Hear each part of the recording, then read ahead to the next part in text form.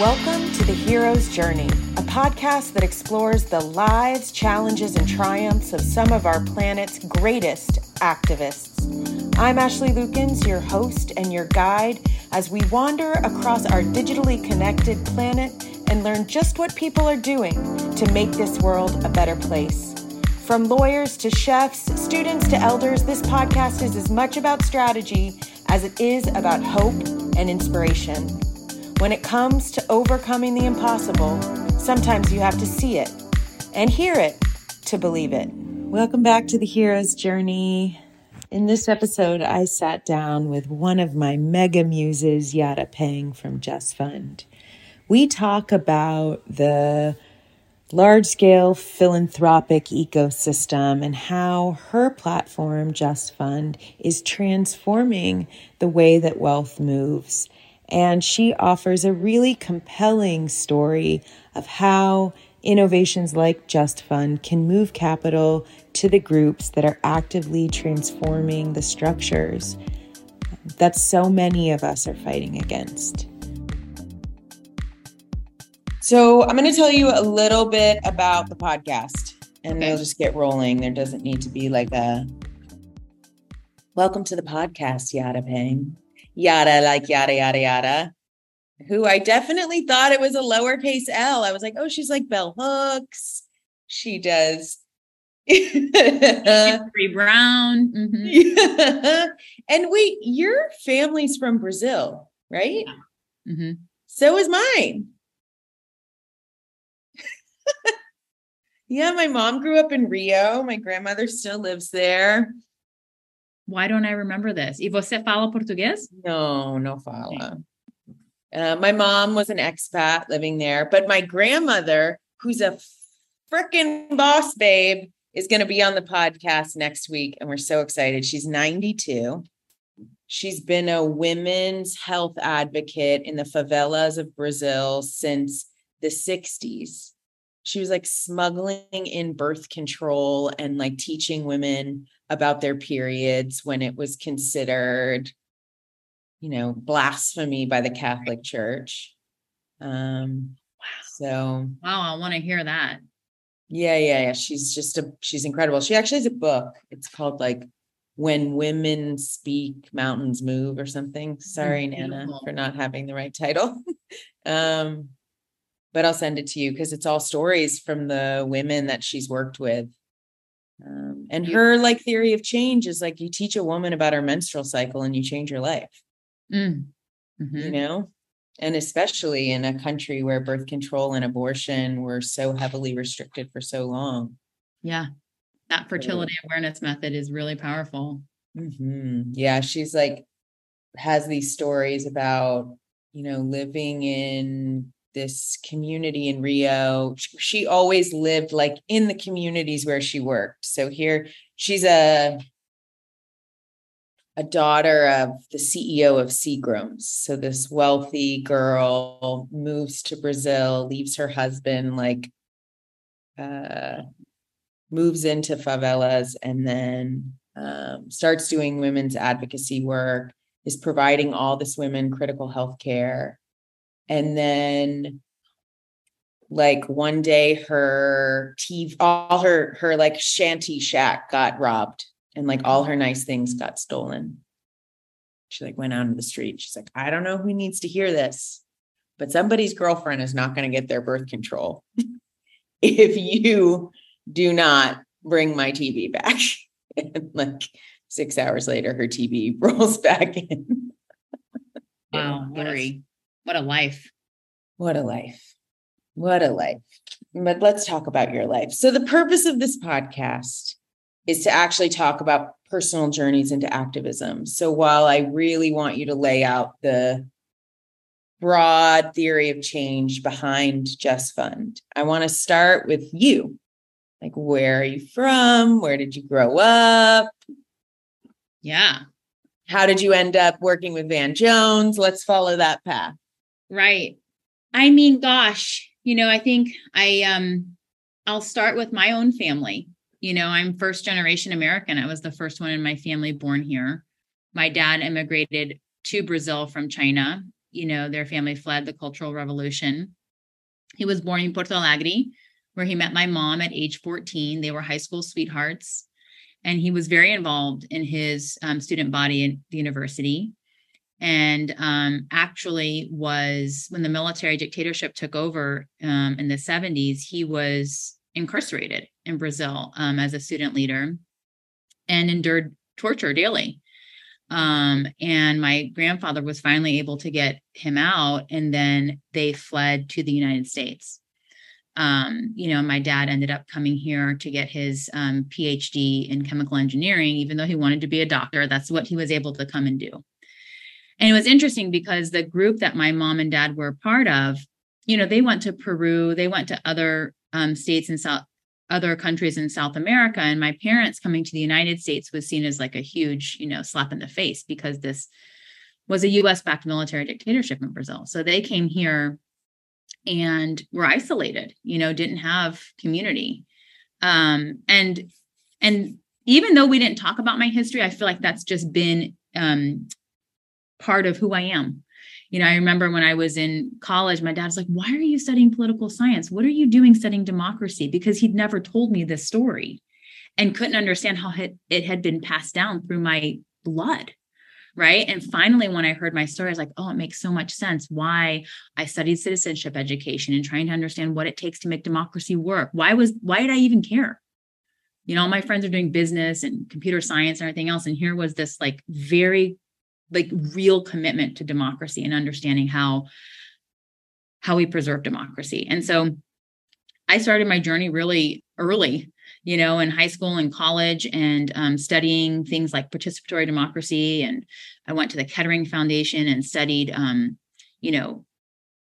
things like national issues forums and deliberative democracy, and then went to Columbia and got my master's in nonprofit management. And really at that point started building nonprofits. A couple of people came into my life at that point that really helped, me on my journey. And that's Daniel Katz was one of the first people that I met, who we wrote together a book up on my shelf called Why Freedom Matters. It's a book that toured around the country with the Declaration of Independence. His father-in-law, my mentor, Norman Lear, and his wife purchased the only originally owned copy of the privately owned copy of the Declaration of Independence. And then he decided it belonged in the hands of the people. And so we wrote this book, Why Freedom Matters, to travel with the Declaration across city after city, to make sure people had a chance to bring the ideas home. And can you just pause and say, I didn't know this chapter. You just continue to fucking amaze me.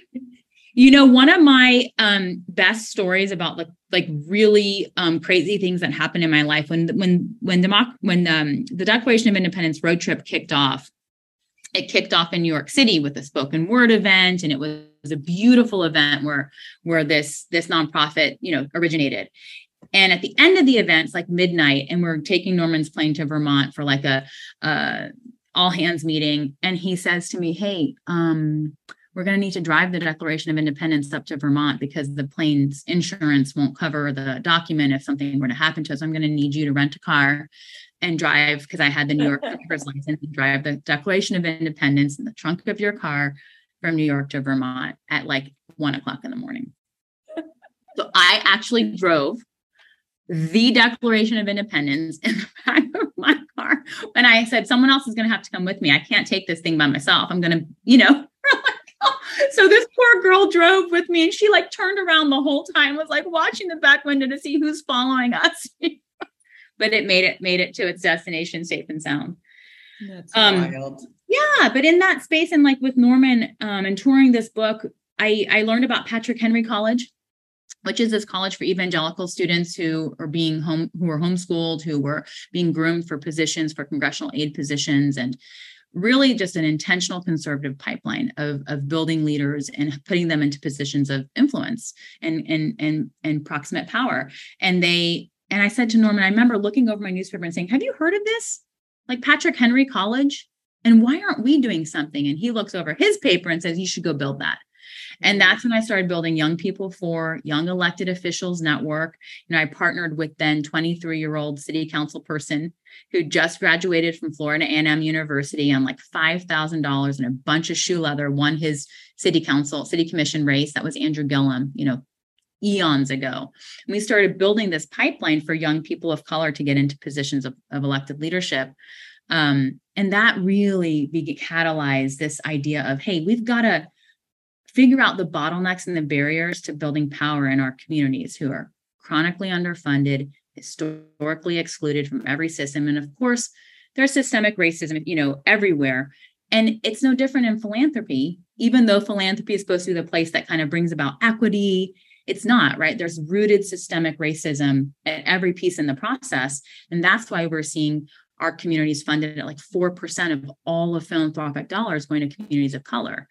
And there are solutions, right? And that's when I started really getting excited about, hey, let's innovate in this space and let's experiment and let's figure out what's going to break the dam and start to fund equitably our communities. So I want to go back to this moment when you're driving the Declaration of Independence from New York to Vermont in the middle of the night. And you're doing this as a first-generation immigrant, the daughter of somebody who's been imprisoned for his political beliefs.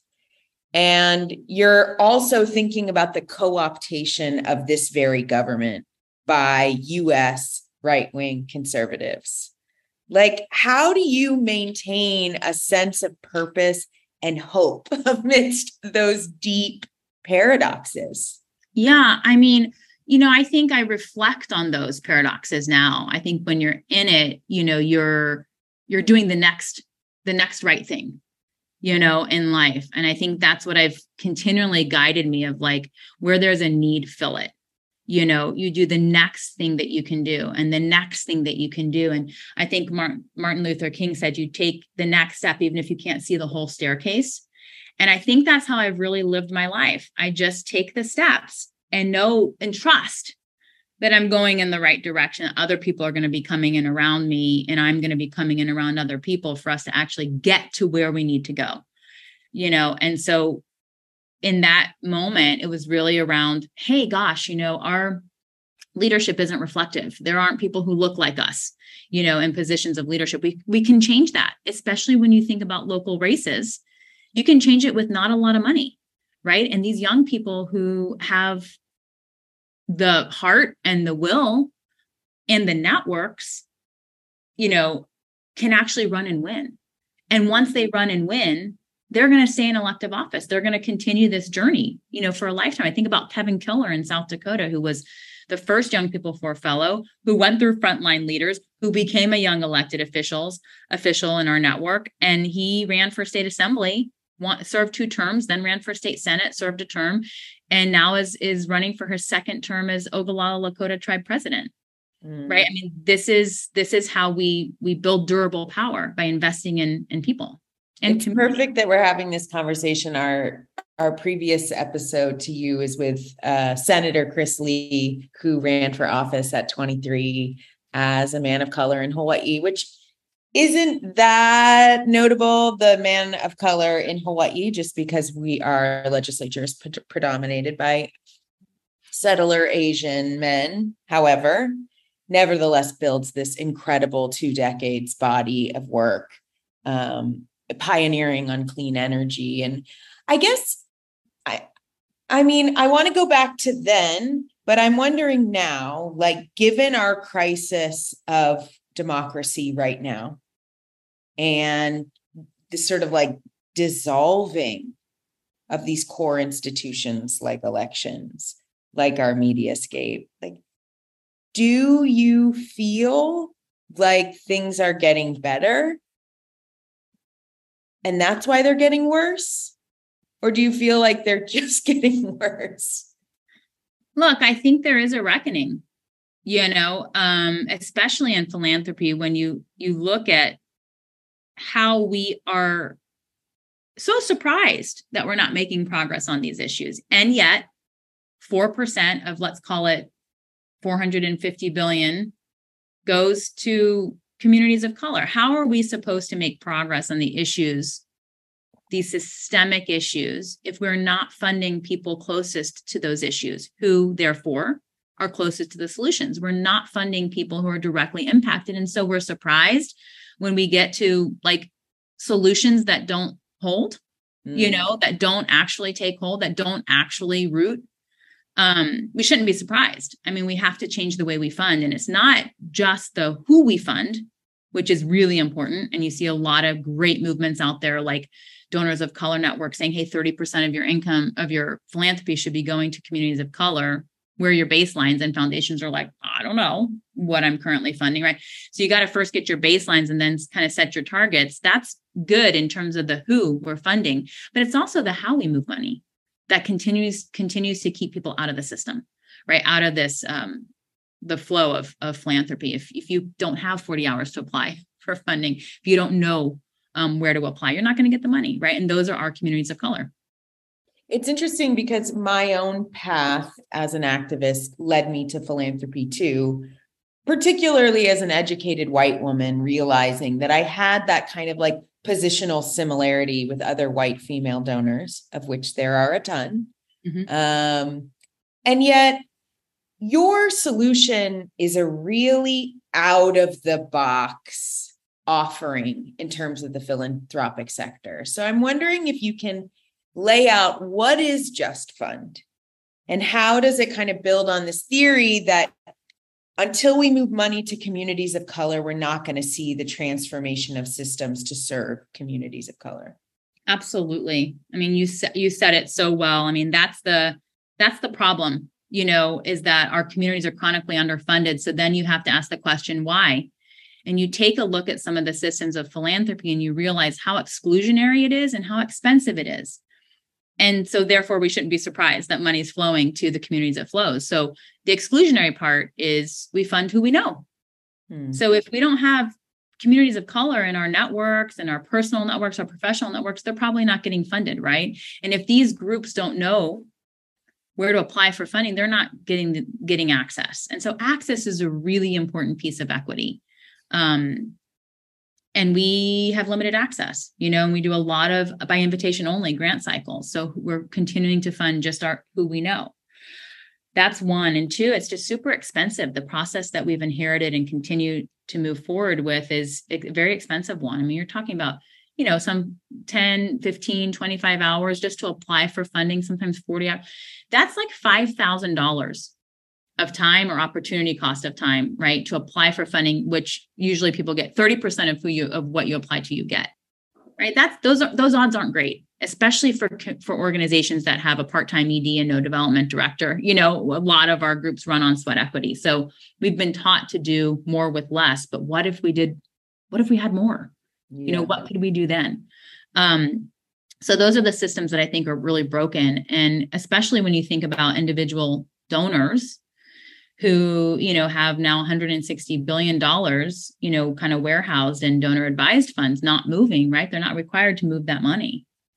And it just sits and grows. We need to break the dam and get that money flowing to our communities. And that's really what Just Fund does. It's a system that makes grant making simple and easy the way it should be for grant makers and for grant seekers, right? Where a group can come in and use a common app, take them an hour to apply the first time, maybe 20 minutes the second, third, fourth, and 37th time. They come in to apply to one fund, they can apply to any fund. That's access, right? That's making it, philanthropic dollars and funding opportunities accessible. And then they can come in and get funded by, a bunch of folks, not just the one fund that they knew about. And on the other hand, then individual donors are now coming into the portal and they can search, 10,000 organizations that are coming from this values aligned community, which is really important. Not everyone's in Just Fund. It's a values aligned community trying to reset philanthropy, like saying we want to do better. We're going to learn together. We're going to take these steps together. Now individual donors can come and search 26 different filters and see who else is funding these groups. So hopefully they can start to take more risk and fund outside their existing networks. So I think for folks who are just tuning in and kind of wondering where this conversation comes from, can you lay out a little bit, like, what is the nonprofit industrial complex? Like, for the groups that are getting funded right now, we know some things about why they're successful. And I'm talking about massively funded organizations who have budgets in the millions, CEOs getting paid sometimes 7 figures. Like, tell us a little bit about the dominant nonprofit model and why philanthropy serves that model? I mean, look, philanthropy was set up to solve problems that government couldn't or wouldn't.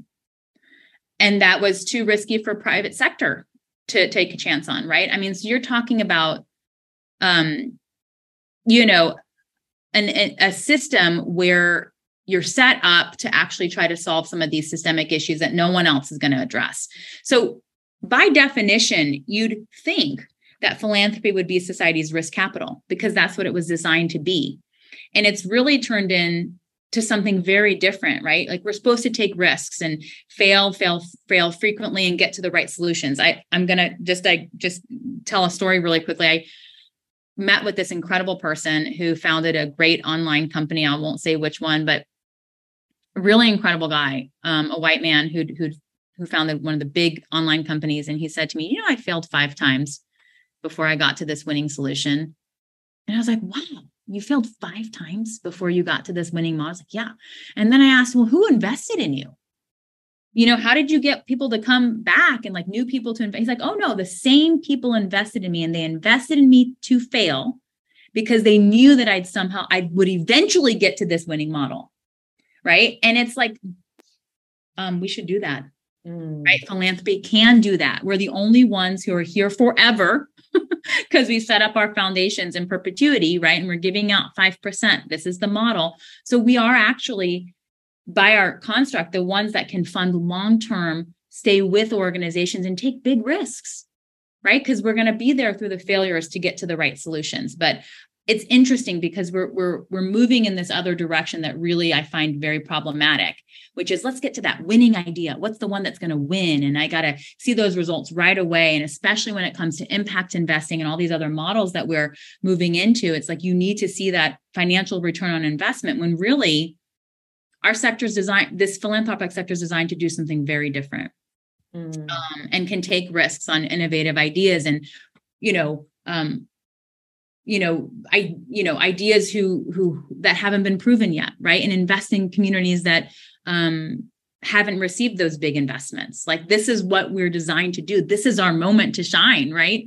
And we just are continuing to shy away from it. And instead, we fund, the easy kind of solutions. And also, we want our names on buildings. So we're funding, religious institutions. We're funding education disproportionately. Those are the 2 biggest ways that we spend money. Then healthcare and all these other things kind of follow, around. And then you've got social change or social justice or racial justice, like a tiny sliver of all of the billions that we move every year. So here's how it goes for folks who are listening. Wealthy folks use the tax shelter of a foundation to set aside dollars that they are then required to spend 5% of year over year. So folks can sort of imagine that these are dollars that presumably would be our tax dollars that we could all collectively decide how they're spent. And yet they're moved into these foundations. You look at someone who's as generous as Mackenzie Scott and, billions of dollars sometimes, but they're moved into this institution that's only required to spend 5%. And in order to get that 5%, more and more and more, you have to have a sexy development office to make your quote unquote winning solution match the vision that's set by this private individual who set aside this money, which should actually belong in the hands of people. So that's the kind of overarching picture. And what we see year over year, decade over decade, after the sort of establishment of this sector is that less and less of that money is going to solve systemic social issues. And a lot of it's going to naming buildings after ourselves and funding colleges and funding maybe large scale institutions that have the money to send you fundraising letters week over week, month after month, call after call.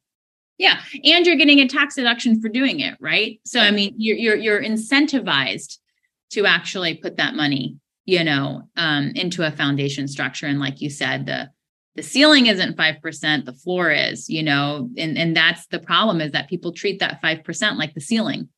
And it's like, nope, actually, you're just required to give out 5, but there's nothing stopping you from giving out more. Mm. And, you're starting to see some foundations sunset, right? Saying, hey, I think that organizations could manage this money better than me. And you're starting to see like Susan Sandler Fund, Stupski Foundation, other folks, the Whitman Institute, and others saying, yeah, I don't need this in perpetuity. And can you help people understand the difference between a foundation and a DAF, just because we threw that out? Sure. Anyone can start a donor advised fund, right? There are lots of places where you can start one, whether it's your community foundation, you can start one at Hoivai Fund, for example. You can start a fund, basically a donor advised fund with $500, right? Some have no floor, but when you decide you want to start a fund, you get that tax deduction for moving that money into your donor advised fund right away. So it can be 500, could be $1 million, could be 25 million, whatever it is that you want to do. And that donor advised fund is there for you to, when you're ready, move the money out. But you're not required by law to move that money out ever. It can just sit there, right? There's legislation, that's under consideration to change that, but then that money can just sit. You can also pay salary out of that. There's a lot of things that you can be doing that could be seen as self-serving. Sorry, you cut out a little bit. You said you could pay salaries out of that. Yeah, you could pay salaries out of that. So there are some things you can do out of your donor advised fund to operate your foundation, right? Versus giving that money out. So it's really it's just this space that you can, that exists where individual donors now can operate, where they can put their money into a donor advised fund and then move that money out when they're ready to any organization. Right. So in all of philanthropy, there's no accountability, really. I mean, it's, the board of directors, but you're not going to it's not like in government where if you don't do a good job, you're not going to get reelected, maybe, but and it's not like private sector. Like if you don't get the financial ROI, you're going to get fired. Right. This is just an industry that's just largely unaccountable, whether it's a foundation that you set up that has staff and a separate tax, 990, where you can see where all the money's going and how they're spending the money. The DAF is really like a black hole. When you don't get to see what Iara Peng's DAF is doing, you get to see what my entity that holds my DAF is doing, but you don't ever get to see exactly what I have done with my money or haven't done. So not only do we have the creation of foundations to serve as a tax shelter for the wealthy, but then we also have the emergence of this trend in philanthropy to move money into DAFs, which are even more obscure, more unaccountable.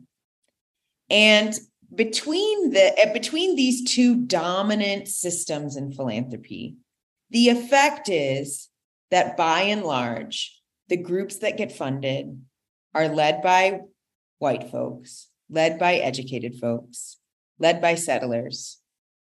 What are the parts of the system, just to break it down a little more, that make the current structure of philanthropy so hard for people of color to tap? I mean, there are a lot of challenges. I mean, the first one is the exclusionary nature that we talked about earlier, that I would say you fund who you know, right? And you set up these portfolios against one person's interests.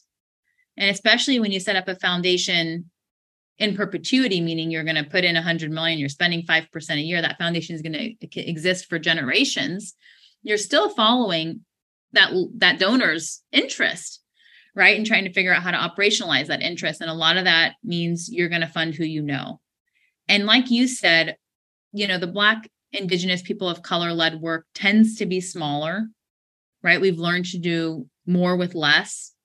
And we're accustomed to sweat equity, where we get our work done based on our labor, but not even getting paid for it. There's a lot of the volunteer culture, and people are doing this work, as a side project, critical work, right?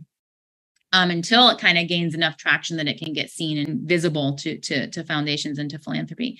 One thing that I'm seeing, this is is more of an interest from organizations to build independent power. through independent revenue. Because when you think about the whole of philanthropy and that 450 billion that moves annually, 70% of that money is from individuals, right? And so that's actually small donors in most cases giving out those resources, not foundations. I think it's something like 6% of money, is coming. So actually there's this whole pool of like us funding us, right? The democratizing philanthropy side of the equation, which to me is really exciting in terms of potential of how we kind of can disrupt this system, and why our communities aren't being funded, because they aren't proximate to power. They don't know who's giving out the money, and they don't have the infrastructure, right? We don't have a small donor manager, a major gifts officer, a development director. We don't have that capacity and infrastructure to actually navigate this very complicated system and the time to actually be building relationships with the folks we need to move the money. So I'd say, those are some of the really big barriers. And then I'd say it's trust. I think it takes time to build trust. And we fund our people in our networks, went to school where we went to school. And so when you're funding outside of your network, you have to have the time and the willingness or the interest to be in relationship with folks. And that takes time and trust.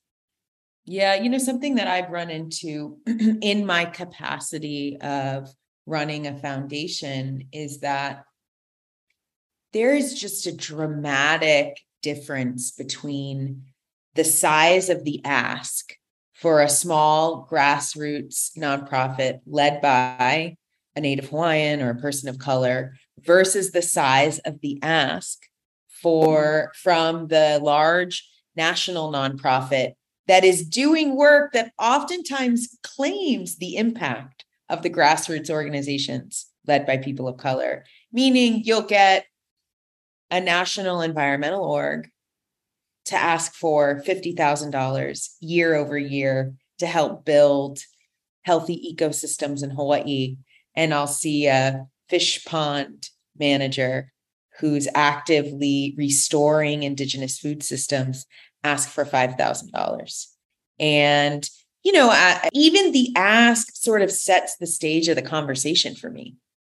And so it's like, yeah. And, one does really hard work to build relationships of trust in communities where they're not active participants, let's say. In Hawaii, as a settler here, really trying to build authentic, durable relationships with communities of color and Native Hawaiians. And yet, we will oftentimes run into a project that we want to fund, and they're like, no, we don't want your money.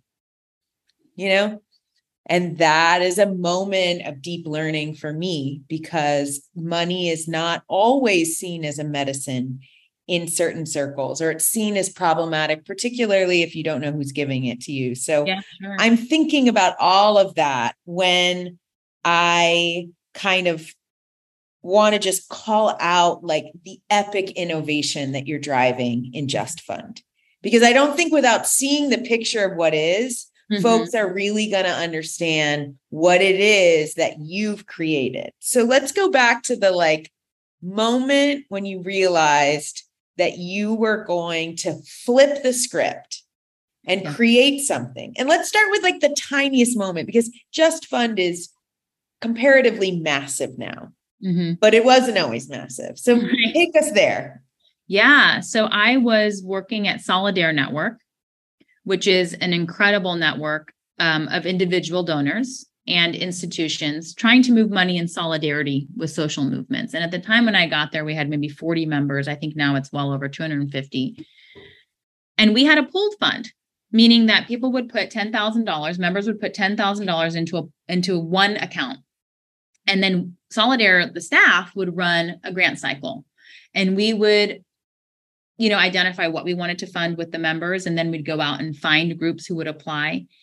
And then we'd make decisions with our members, and then we'd distribute the grants. That was the pooled fund model.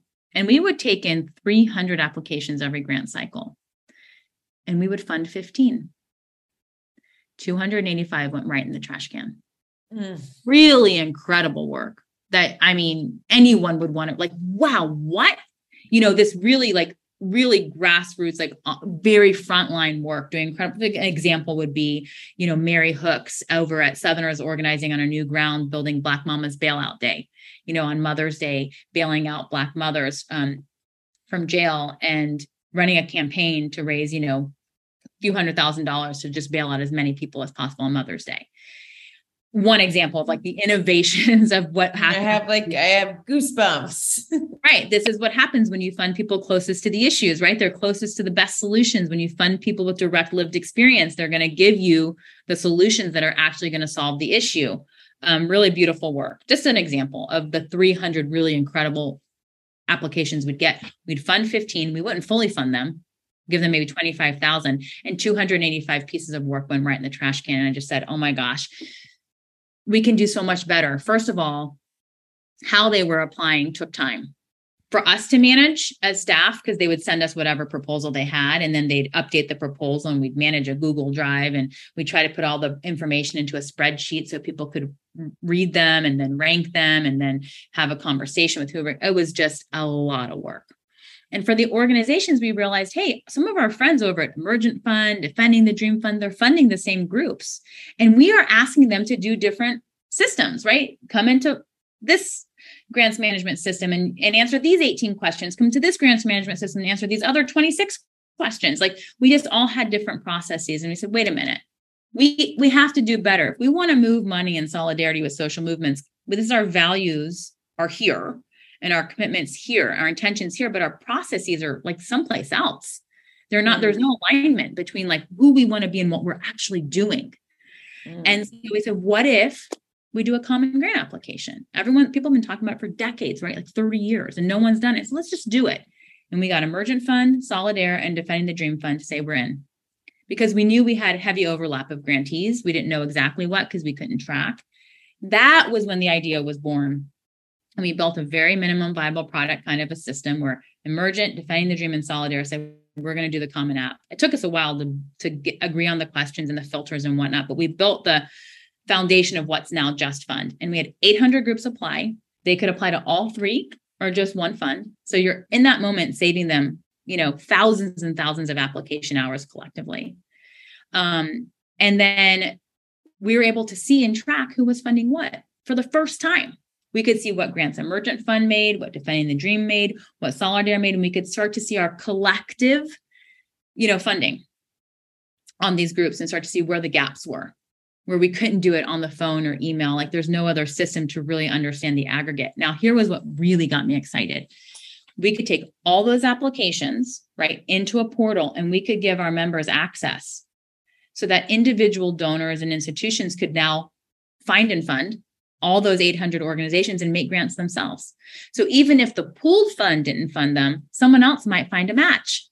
And that's the beautiful part, right? I mean, we are a community of funders at Just Fund trying to reset philanthropy for good. And we are going to need that technology to help us, right? To see who else is funding what, to make it easy for groups to apply, make it easy for us to score and make decisions, and start to identify where the need exists, remains. And that was how we started Just Fund. And it's evolved since then. We've moved $175 million collectively.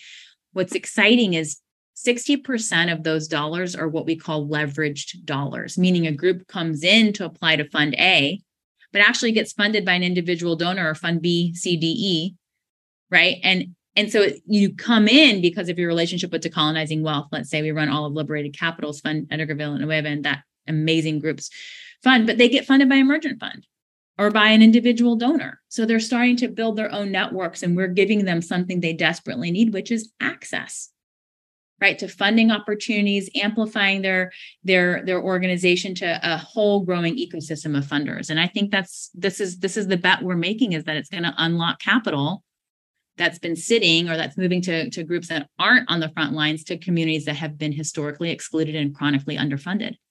So tell me a story of a funder that wasn't on your platform, came on, and then like how they articulated the difference for you. Because I know you're not just offering services to the Decolonizing Wealth folks who are already kind of aligned.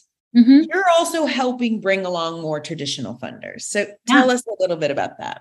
I mean, you think about, let's take a traditional funder, a big foundation, right? A lot of foundations have rules about who they can give to, right? And that's why they're not funding smaller groups. For example, a foundation might say they can only fund 20% of an organization's budget, but their smallest grant size is 200,000.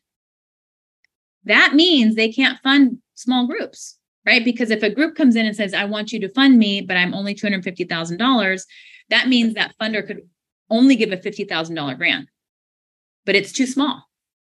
Mm-hmm. So we actually work with those institutional funders to move money to a combined impact fund where they can then do regranting through Just Fund, right? And then those groups don't have to spend 40 hours on their very elaborate questions that they ask groups to answer. They come in through the Common App and we can regrant the money for them. So it really helps them fund the smaller groups because mechanically they cannot, right? Based on their bylaws and however they're set up structurally. And this is a lot of large foundations. They can actually start to do the regranting through us and make it really easy for the groups. And then we can report in on how that 10 million or 5 million or whatever that amount was, how that was deployed. Right. So can we just talk really quickly about how fucking stupid certain grant applications are? I mean, I've filled out thousands of grant applications at this point. And at some point in the early aughts, somebody told philanthropy that they needed to include quantitative metrics of impact to be demonstrated year over year. And it was for me, I mean, maybe I'm a social scientist, maybe I'm a poet, maybe I don't work well with numbers, but I found this question to be dizzying. And that would be one of 50 questions that a funder would ask for a $10,000 grant. Yeah. Yeah. Right. And the systems, I think, are set up where the program officers have to prove internally that what their funding is making a difference. And how do you track that impact? And instead of asking the group, hey, group, what do you think would be meaningful? They fit into this whole institutional rubric of what the foundation thinks would be useful and meaningful in terms of a return on that investment. And again, we've moved away from this idea of risk capital. Hey, let's get innovative. Let's experiment. Let's see what works and what doesn't work. Right. And we're forced into this construct of tap dancing. Well, we didn't fail. Right. Nope. Everything's great. And we're not actually learning and being in meaningful relationship. Whereas with my teams now, I mean, I've been building for 25 years, nonprofits. Now I actually lean my teams into an agile style of building, where our whole point is to fail and fail really fast to get to the better solution. So even when it comes to technology, hey, what if we build this scoring tool to do X, Y, Z? Okay, that doesn't work. Let's change it. Okay, that doesn't work. Let's change. We get closer and closer to the solution, but we're constantly trying to get to these great models, but doing it, spending our time where we think there's a high perceived impact and it's going to be easy for our team. So we kind of live in that space. Even as we grow and expand our businesses, our lines of business, okay, they're regranting with large foundations or even with organizations doing regranting. We don't want them to have to change their whole mission, right? To all of a sudden be a pass-through, which is the new trend, right? Fund organizations to fund their peers, but foundations aren't thinking about the infrastructure now that these groups have to put in place to become a regranter and how they're putting their 501c3 status in jeopardy. Because what if they accidentally fund someone who's not doing C3 work, right? So if you could just take that burden now off of organizations so they can do the vision, the strategic thinking, and we can do the mechanics of the grant making, that really frees up people to do what we need them to do, which is to be in trust-filled relationships with each other. We say at Just Fund, money moves at the speed of trust. And I'm not talking about trust-based philanthropy. I'm just talking about being in relationship and trusting the other person. And that's how money moves. So what is the Common App for Just Fund? For those who are listening and thinking I never applied for funding. I've been running this awesome nonprofit out of my kitchen for 3 years. I've never gotten $1 except from friends. What kind of questions do you think matter to be able to evaluate a project? What we are asking what we asked our advisory council to help us with when we first launched this is, what's the bare minimum that you need to know? I know there are a lot of nice to have questions, but what are the must-haves? And that was basically, what's your mission? Tell me about your organization. Who's on the team? What are you doing? And how are you going to spend the money? Just basically that. So we have these org profiles for they can tell their story. What's my mission? What's my organization doing? Who's my team? Add photos, videos to help people understand what the group's doing. And then, that's basically your common app. And what's interesting is a lot of foundations that we're working with now and individual donors, they don't need a proposal to move the money. They're actually not even asking for the common proposal anymore. They just need the org information and they'll move the money.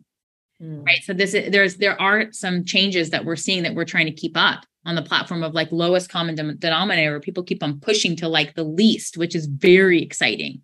And we're pivoting to respond to that. Oh, you don't even need a common app. You just need the org information and you'll move the money. Okay, let's figure out how we do that. So we're iterating and learning together as a community. There's, almost 1,000 funders inside the Just Fund community, over 6,000 organizations, and we're all learning together and figuring out, what this technology can do in terms of moving money to historically excluded groups and doing it in the most, the least extractive, most simplified manner. Can you give me the horizon line for Just Fund? Like, where are you headed, and how do you see your work as a part of this transformational movement in philanthropy? I mean, we want to be serving, 1,000 funds. We want the funds to be using the common app. And so that when a group comes in to apply to Just Fund, they can apply to anything, just like the College Common App, and you can just get your work in front of as many people as possible. It's always free for organizations. Just Fund will always be free for organizations. And we are able to support ourselves by asking, foundations to pay us to run their grant cycle. So they use our technology, they leverage our expert team in terms of things like, how do I design my RFP? What questions should I ask if I want to ask supplemental questions? Or how do I make decisions about who to fund? Like, those are things, now that we've run almost 300 grant cycles, we have a lot of visibility into those decision-making processes and can help funds get set up very quickly, right? So we have, organizations that, for example, got like $5 million from a big foundation to re-grant. And they're like, what do I do next? Right? What's my RFP? How am I making decisions on who I fund? And then like, how do I put a quick docket together for the funders so they know who we actually ended up funding and who are these people that we funded? What's the impact? And Just Fund can aggregate all of that data really easily. Again, we take care of the transactional and the administrative so that folks who are actually moving money can do the transformative, which is what we think will actually unlock more capital to communities who've been chronically underfunded. And there's a lot to say about your own development and management of your transactional team, because I think a lot of community partners get lost and choose to leave because of the sometimes alienating transactional nature of traditional grant making. So can you sort of lay out what it might be like if I get the chutzpah up to apply for my grassroots organization that's been chronically underfunded? Like, how is the experience of somebody coming on to Just Fund going to be different? Yeah, I mean, that's very important to us. We want folks who are new to philanthropy and even folks who are not new to philanthropy to have a positive experience, which it can sometimes, unfortunately, be hard to come by. So that's why we have open office hours. We do monthly webinars for groups. We have fact sheets in multiple languages to help organizations. If they get stuck at any point, they're emailing us and our team's helping them through the process. We're teaching them how to use their common app to apply to other funds. They're telling us what they need. For example, they want to be able to download the common app into a Word document so they can take it offline and apply to another funder.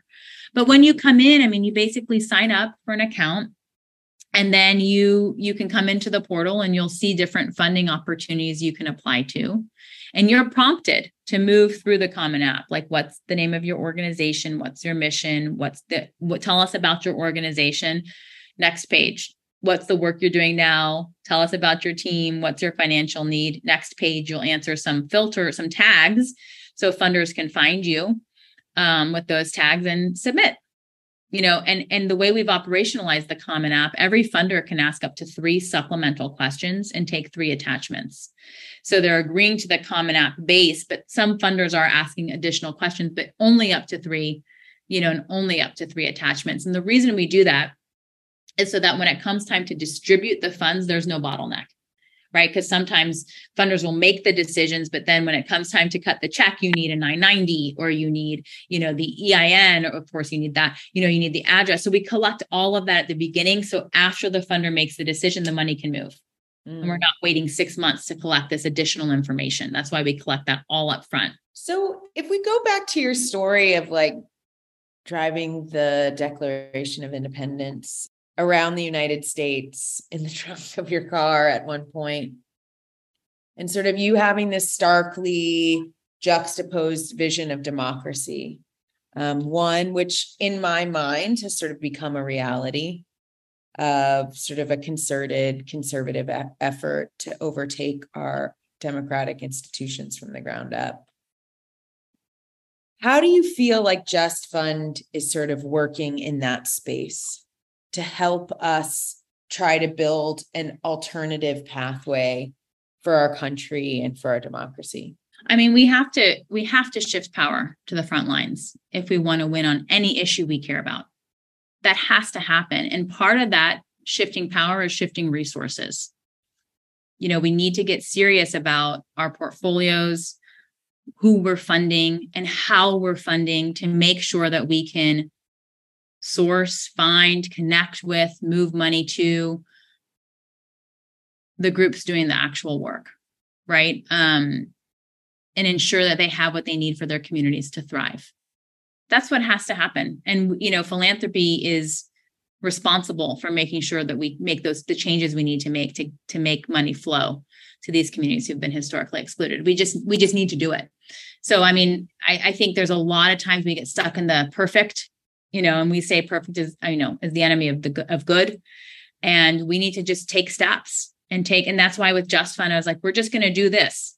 And it may not be perfect. And certain, the technology, we need to improve the technology every day, but we're doing it, right? The money's moving. People are coming in and saying, yes, I want a different way forward. Mm-hmm. So we need to, those of us who have the ability to change systems need to get serious about doing that. Yeah, I'm imagining a future where we don't just have a Stacey Abrams sort of image in our mind, but we think about every single person doing the tireless work at the grassroots level to transform their own community and build that transformation up to our federal government based on, the equitable enfranchisement of all people that are fighting to make this world a better place. Yara, thanks so much for joining us. Thank you. Today. What a great conversation. Thanks for having it and, holding this space. I so appreciate the chance to reflect a little bit, even on my own personal journey versus the things that I've built, to really just connect heart and mind and just appreciate the space.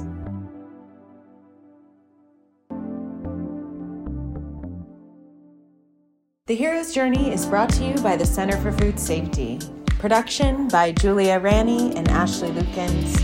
Editing and social media by Amanda Lillibridge, Duration, and Annalisa Camacho. Theme song by Walker Lukens and Adam Mason, and audio engineering by Adam Mason. You can find us across all podcast platforms and follow us at Center for Food Safety on Instagram, YouTube, and Facebook, and CFS True Food on Twitter. We're on the web at theheroesjourneypodcast.com. Do you have a hero you'd like to see on the podcast? Fill out the form in the show notes or email us at theheroesjourneypod@gmail.com. If you enjoyed this podcast, like and subscribe, and make sure you'll never miss an episode. We'll see you in a few weeks.